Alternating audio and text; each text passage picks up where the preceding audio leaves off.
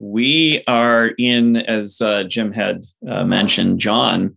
Yeah, I love that the way you phrased it, Jim, which is like any problem, the solution is love, almost always, and that seems to be very true here in this book. As John, whoever this writer is, we don't know, but John is using metaphor to get at something.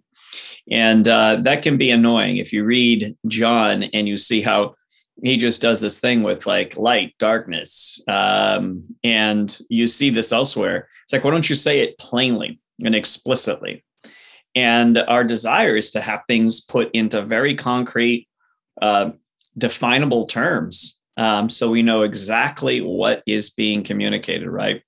And this is in part because, without boring you with the science of language and all of that, this is in part because since the Enlightenment, Age of Enlightenment, we have moved and shifted much more towards give me things in explicit terms versus like, let me experience it and the taste of it is enough.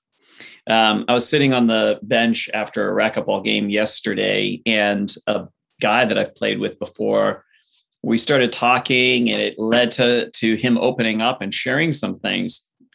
And he was talking about a spirit, like a real spiritual experience that he has been having.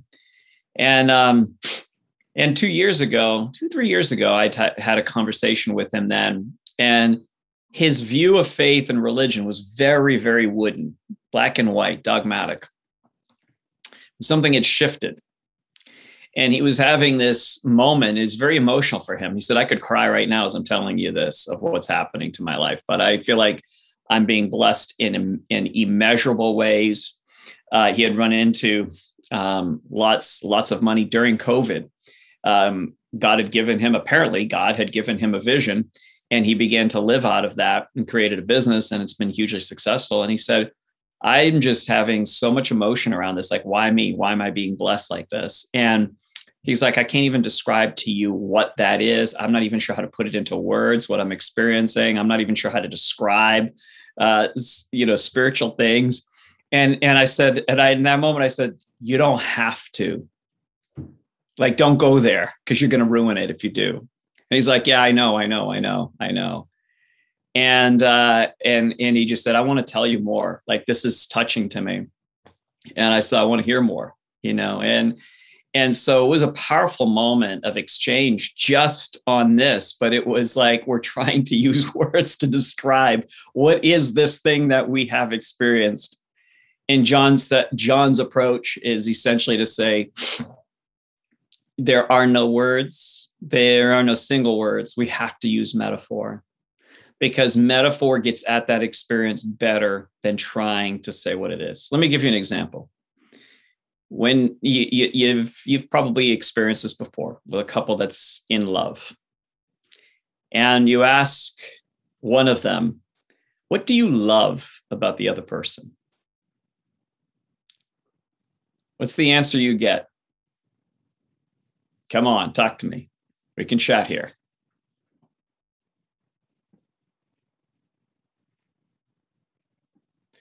Impossible to name it. Yeah, absolutely. What else? Talk to me. You can unmute yourself. You can talk. What do people say?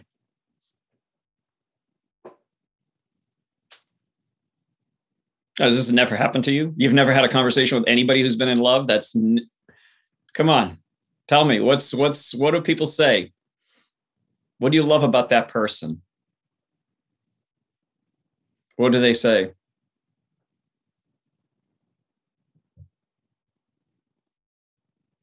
Everything. Okay. The joy that I receive. Yep. What else?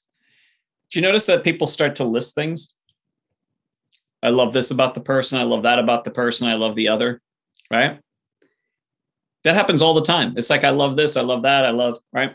Think about your child. Think about your parent. Rob Hyland, my heart is jumping out of my rib cage. Yeah, that's Interesting. That's an interesting, yeah, that's another metaphor, right? Like, I love that because it's like you're trying to explain it, but you can't. So you say, this is the experience I'm having, right? Um, yeah, attempt to explain an experience beyond words. So when you say like, I love my kid, I love my parent, there's somebody you love dearly. It's a lot of affection. Um, yeah. Okay. Sal, love it. Her personality, her spirit, her love for life. Yeah, absolutely. Stephanie, love his soul. Yeah. Yeah. So, right. It's funny because you say soul, right? It's like, that's another metaphorical word. Like, what is soul? Try explaining that. I love personality, spirit, love for life. Yeah, those are bigger concepts. But when we try to reduce it to saying, like, I love the way he or she does this, I love that they do that, I love that they are this way, we're starting to reduce it and reduce it and reduce it to trying to get it to irreducible forms. But if you took all those little components and said, well, you love this about that person, you love that about that, but yeah, what if that was found in some other person? Would you love them the same? And of course you'd say, I don't know. That's confusing. Maybe not. Right. So what we're saying is metaphor gets at this thing called everything: spirit, life, love. And so that's the only thing we can do is sort of experience it rather than try to control it and then understand it and try to grasp it. So John is describing this thing that we're going to be looking at this morning in the terms of light and darkness. Okay. So let's take a look at that. I post this stuff in the passages in Facebook, but I'm going to share my screen with you so we can read them together again. And let's see here.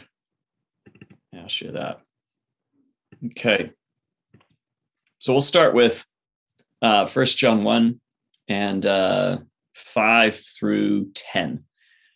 This is the message we have heard from him and declare to you: God is light.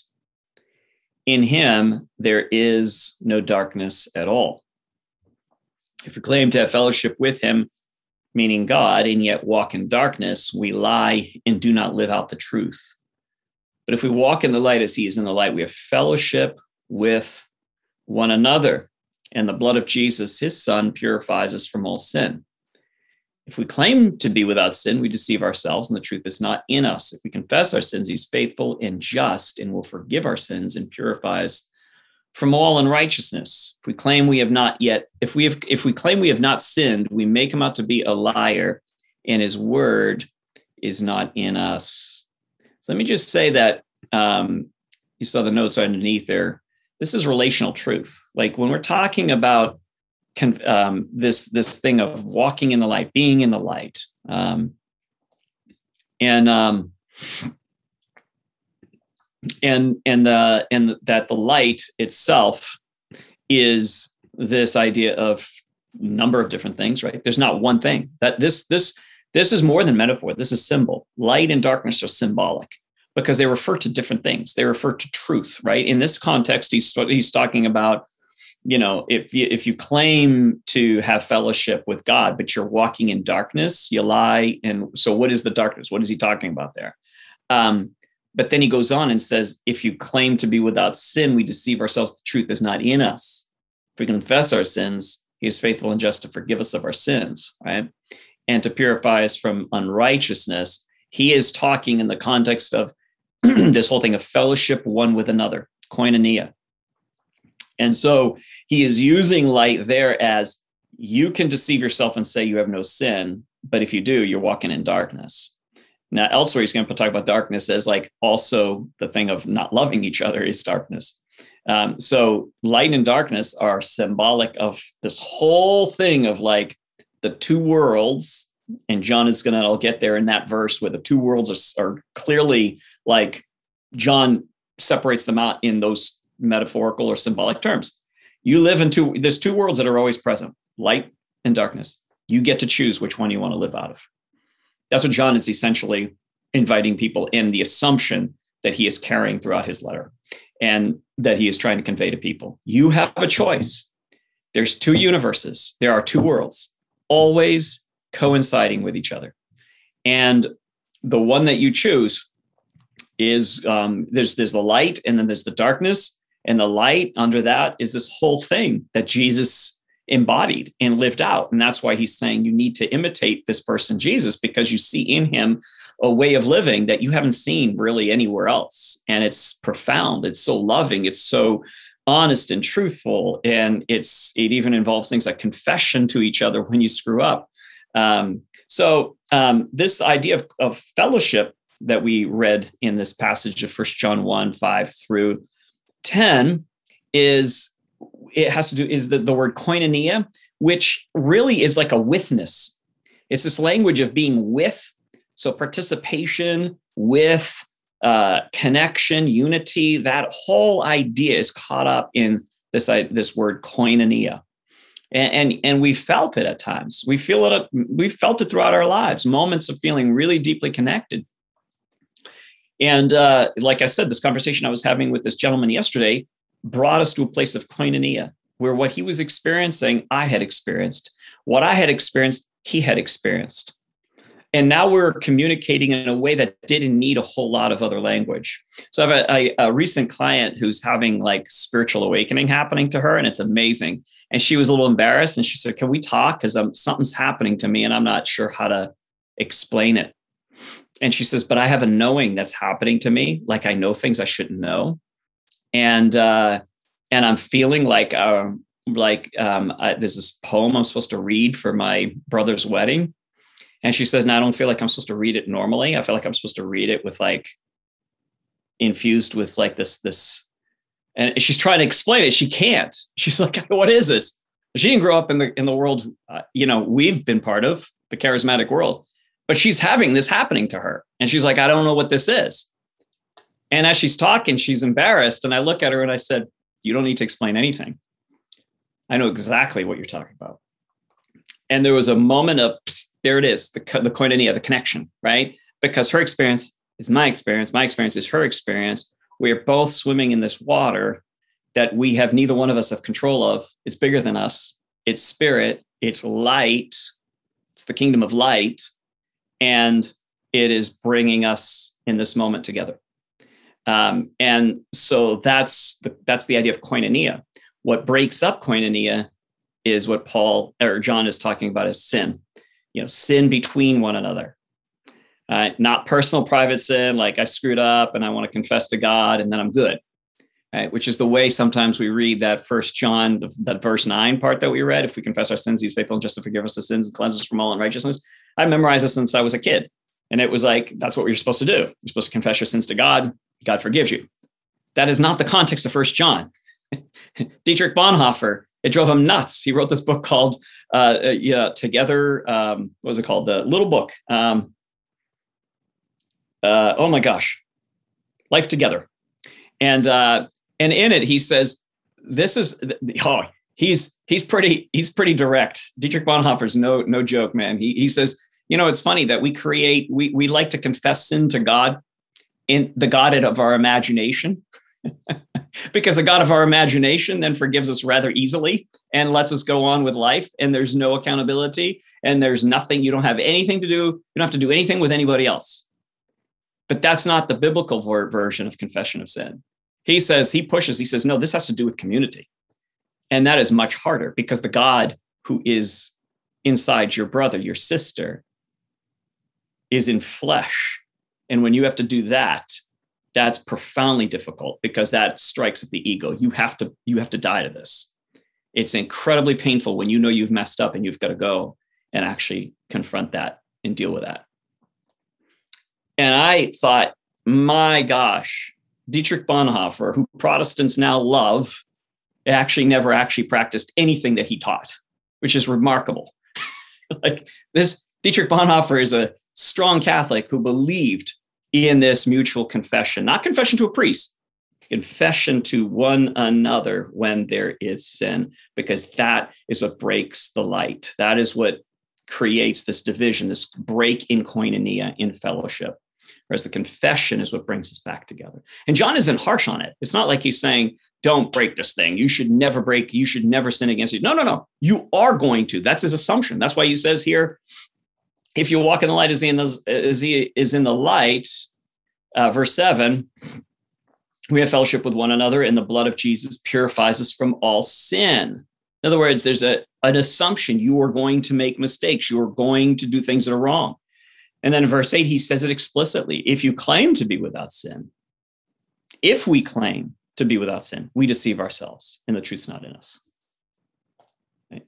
So he's like, just assume it. Just assume it.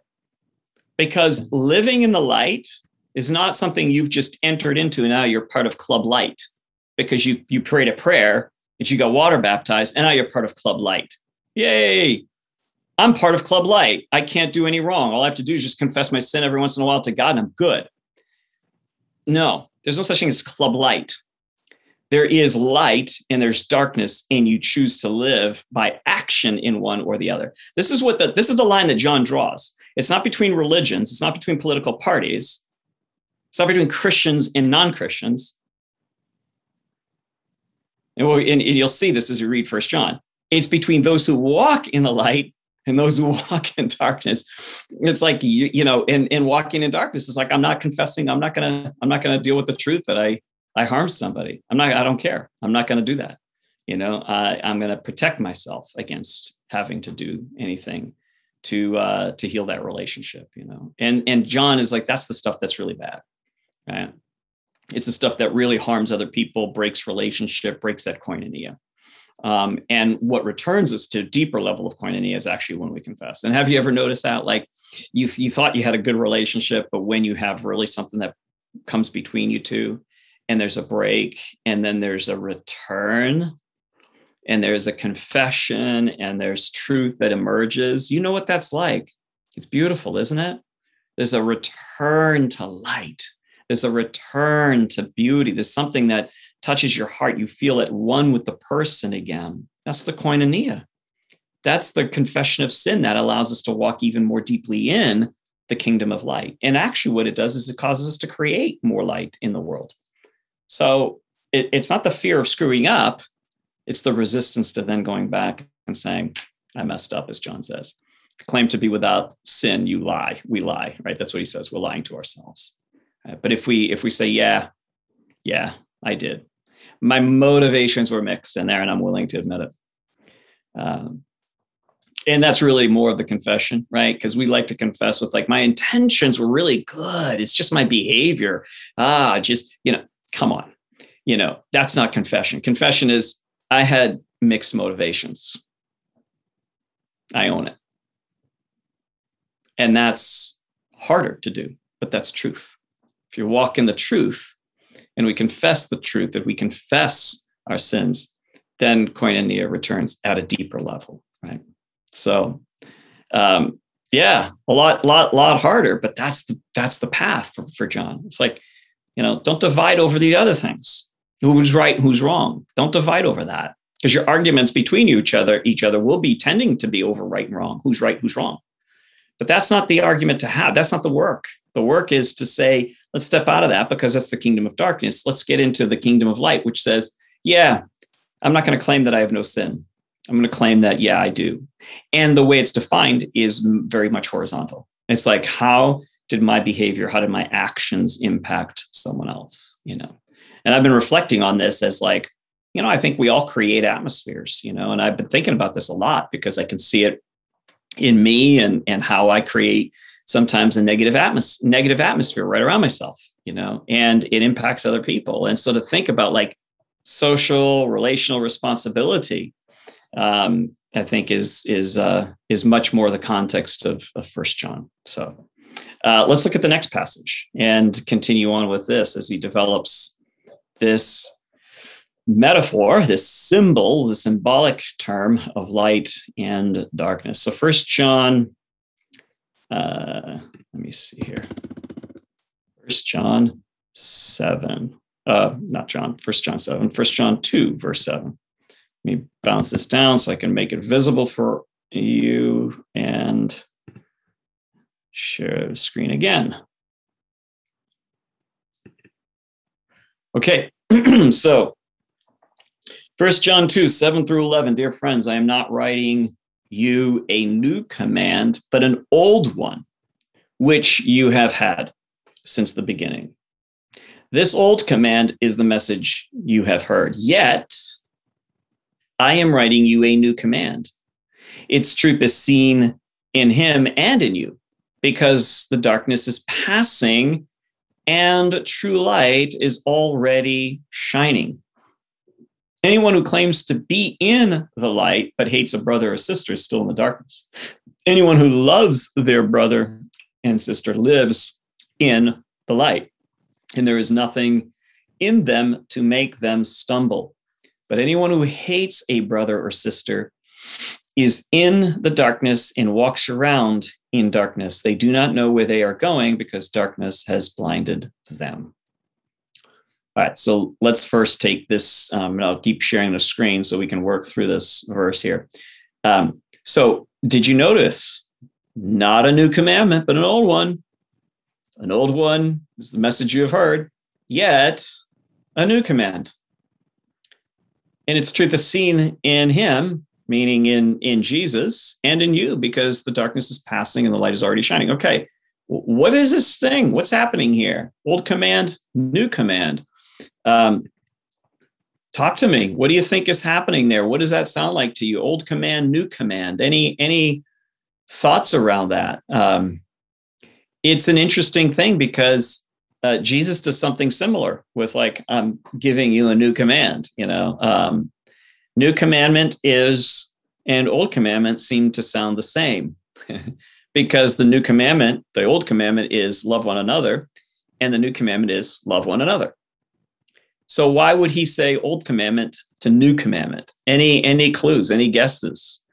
And I want to ask you this because I want to stretch your ability to also like really intuit, think through and understand how contrasts are used or paradoxes or contradictions in scripture are used because they're used as a tool to teach. And they're very much experiential. Like it feels old and it also feels new. So he's getting at the experience of that. Any suggestions, any thoughts on that?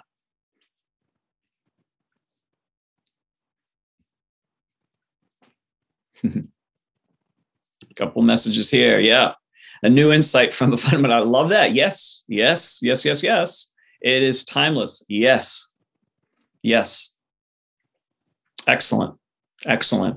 Yeah, that's exactly it. It's so it's effective and true. Yeah. Like, look, love all without limits. It continues as an old commandment, right? Because it's old in the sense that it was from the Old Testament, from the ancient scriptures. And always has been, always will be. Yeah, you see that use even in scripture of like what was, is, and will be.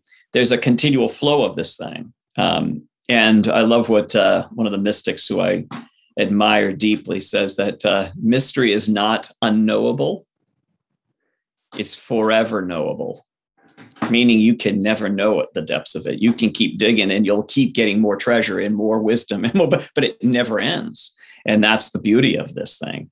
And so, yes, it's all of that. It's the old commandment. Right? But here's what happens when you have an old commandment that's also suddenly new. You've had these experiences, all of you have, where you have a new insight and you're like, oh, I just had this new insight. Have you ever done this? And you go to share it with somebody. And it's like, as you're sharing it, you realize there's nothing new about what I'm saying. Why is it striking me as new right now? Yeah. We've had these moments of something clicking and something hitting us, and it feels so like new and fresh, right? And that's because there's a deeper level, there's a deeper understanding that's happening to us. Gabe says, a reflection of rebirth. Jesus is resurrected, so are we. So are commandments. They are the same, but reborn to us. Yeah, I love that. That's beautifully put. There were so many commands, rules, laws, but this stresses this one will always be. Yeah, because the idea of like love one another in the Hebrew scriptures, it's it's an understanding similar to our founding fathers here in the States, right? This like all men are created equal, right? And yet they had slaves, right? There's an aspect of understanding of something, and yet not the fullness of it. It's like I've stumbled onto an insight, but yet it's not worked its way through us fully yet. We don't fully understand that insight that we've just come to. So even in the love one another, even as you love yourself, that's in Leviticus. That's way old. That goes all the way back.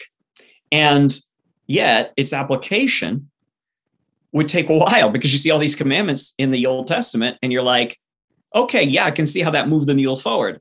It's more loving than where they were at before. But then by the time you get to the New Testament, it's even more forward. It's like, no, even now you have to go even further. There's a new insight of what love looks like. And so this is the truth is transcendent. Love your neighbor as yourself. That's always true. And it's true at a real deep level, but the understanding of it keeps evolving it keeps being rebirthed in us. It keeps having something new. That's what love looks like. That's a deeper level of love. And when you're practicing it in real time, like with people you care about, you know that that's true. And that's the thing with love. And that's the thing with spirit. That's the thing with following God, is that there is no staying still. It's you stay still and your love stagnates and everything starts to die. You're ever pressing more deeply. You're ever confronting deeper core motivations that you realize, there was mixed motivation there. And then you're able to, and there's no shame in that. It's just like, awareness. Okay, got it. And there's confession. Yep, that's true. And now there's a deeper connection to light, right? There's a deeper understanding of this. I'm going to share at some point a story of where recently someone who used to attend our community we had a split some years ago. And then we had this powerful moment of reconnection and confession, mutual confession of sin. And it brought us to a deeper level, a deeper connection. But at the time where the split happened, I thought I was walking in love, and I was doing the best to know my own heart. And now I can look back and go, oh gosh, yeah, right. That's the moving ever more towards light. It's ever brighter in us. It's ever more true. It's an old commandment of love one another, but it's, oh my gosh, there's a new insight. There's a new depth to it. And now our connection is deeper than it's ever been. And I mean, deeper than it's ever been because of that. So that's the beauty of what John is talking about, I think, is you get to taste of that deep koinonia when we walk in the light as he is in the light. So let's continue on with this passage. He makes it very clear, right, that anyone who claims to be in the light but hates his brother or sister is still in the darkness. Right? And and then he says you're blind, you're walking in blindness, and that is so true. And even in decision making, I have found myself at times being confused as to what I should do, and sometimes, not all the time, sometimes it's because I'm not even aware of my mixed motivations. And when I become clear on those and I can move in love, you ever notice that when you're moving in love, you can move in confidence? There's this sense of clarity that allows you to move forward with greater confidence when you know your own heart and you're doing something out of love. Even if it's a tough thing. And it's like, you know what? I hate to do this, but I love you. You say this to your kid, it's like, I hate to do this, but this is love. This is what love demands that I do. And then you can move forward. Even if it's painful, you can move forward with clarity. And so walking in light, and boy, does it ever really function when you have this moment of confession, mutual confession, man, you see much more clearly, like your path is lit. Prior to that, you're confused about, well, they did this and why did that happen? And I can't believe they betrayed me this way. And I can't believe that happened. It's all this stuff that's happening. And it creates this internal muck and mud and confusion.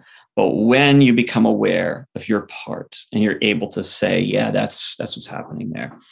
And sometimes you have to wait for it, and the light comes, and then you see, and then you confess, and then the blood of Jesus washes you of all your sins, as John says. There's a cleansing that takes place, and then clarity comes back. You're able to see. Yeah. All right, let's jump to 1 John 2 and verses 15 to 17. I'll share that with you.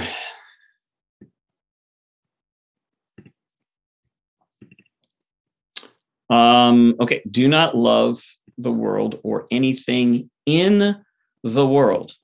If anyone loves the world, love for the Father is not in them.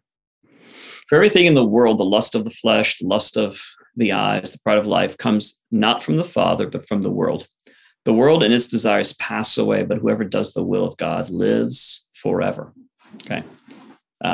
So let me break this apart, because this is one of these verses that has been used and abused quite a bit in the church world.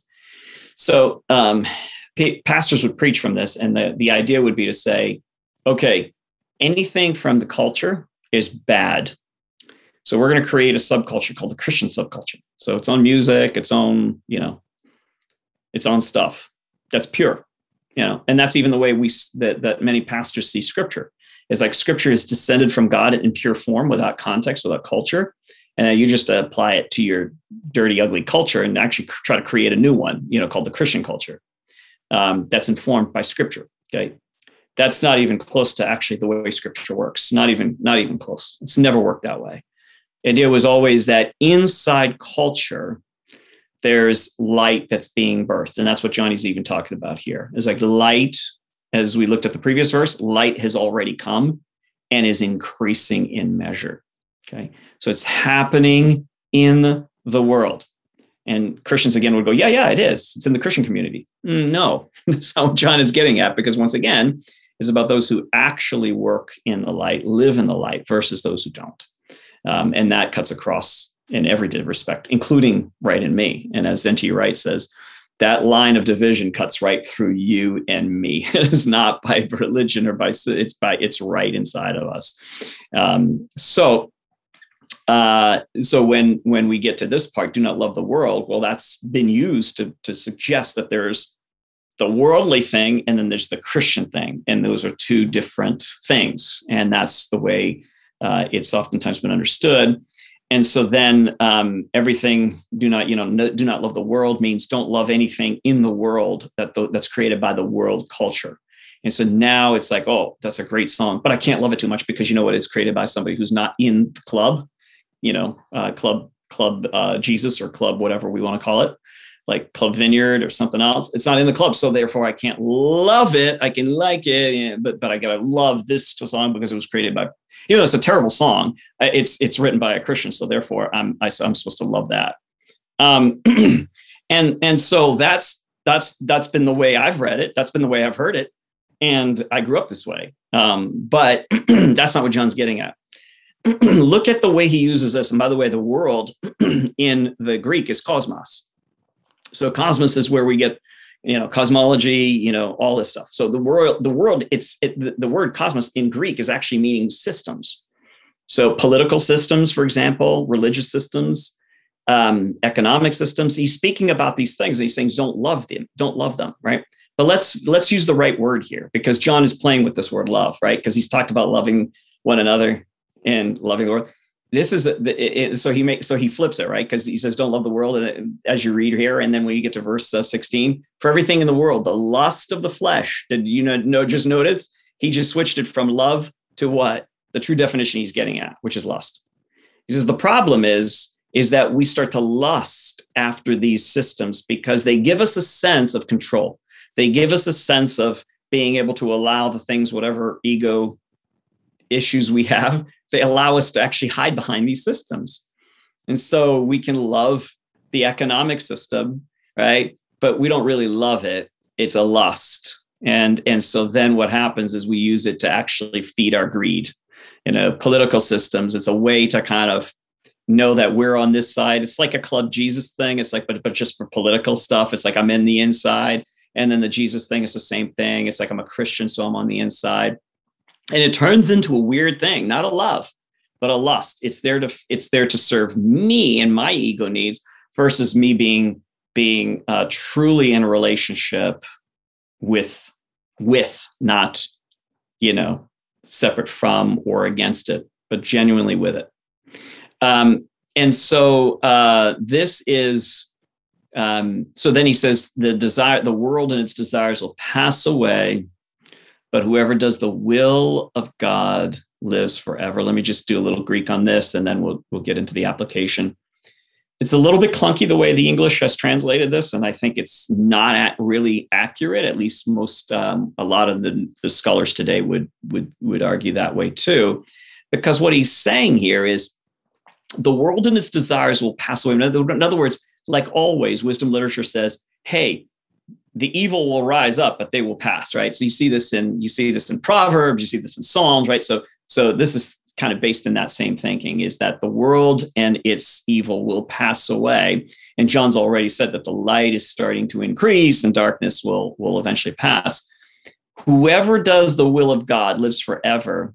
Well, that's a nice notion, but it's deeper than the idea of I'm going to live forever as in never die.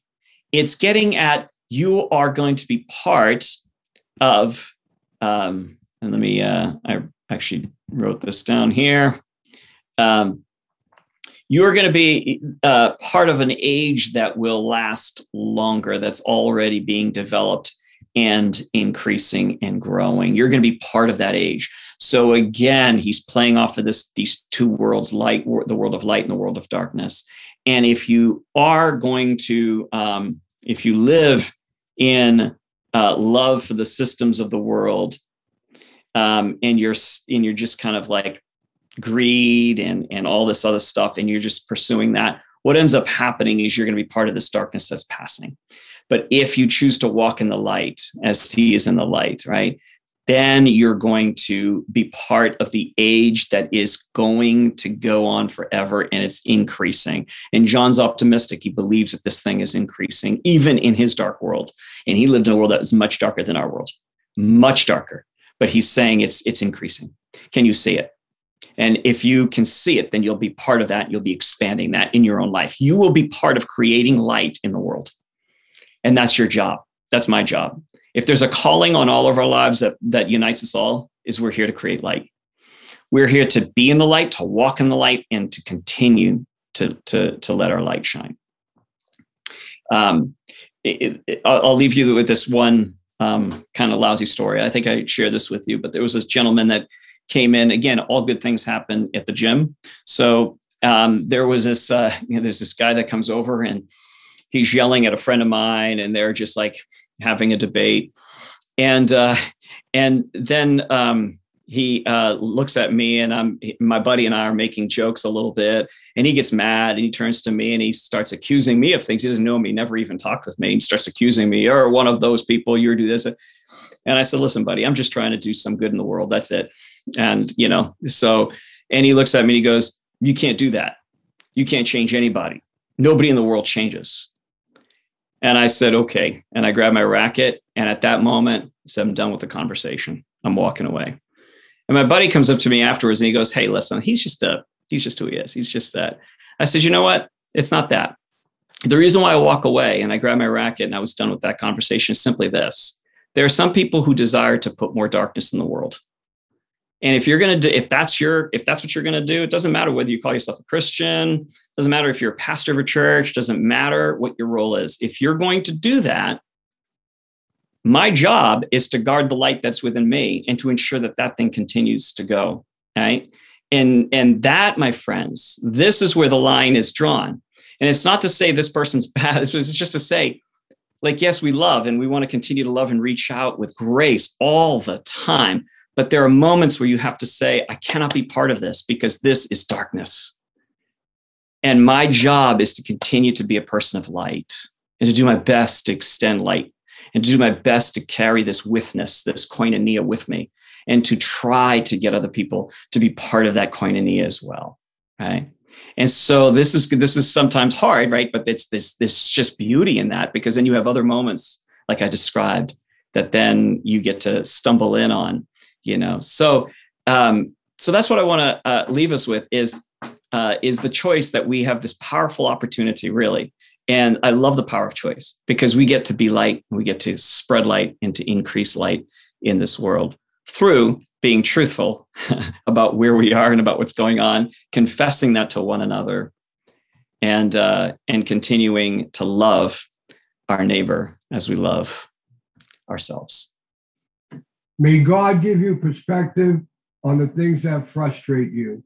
May your heart of compassion grow for those who suffer in unimaginable ways.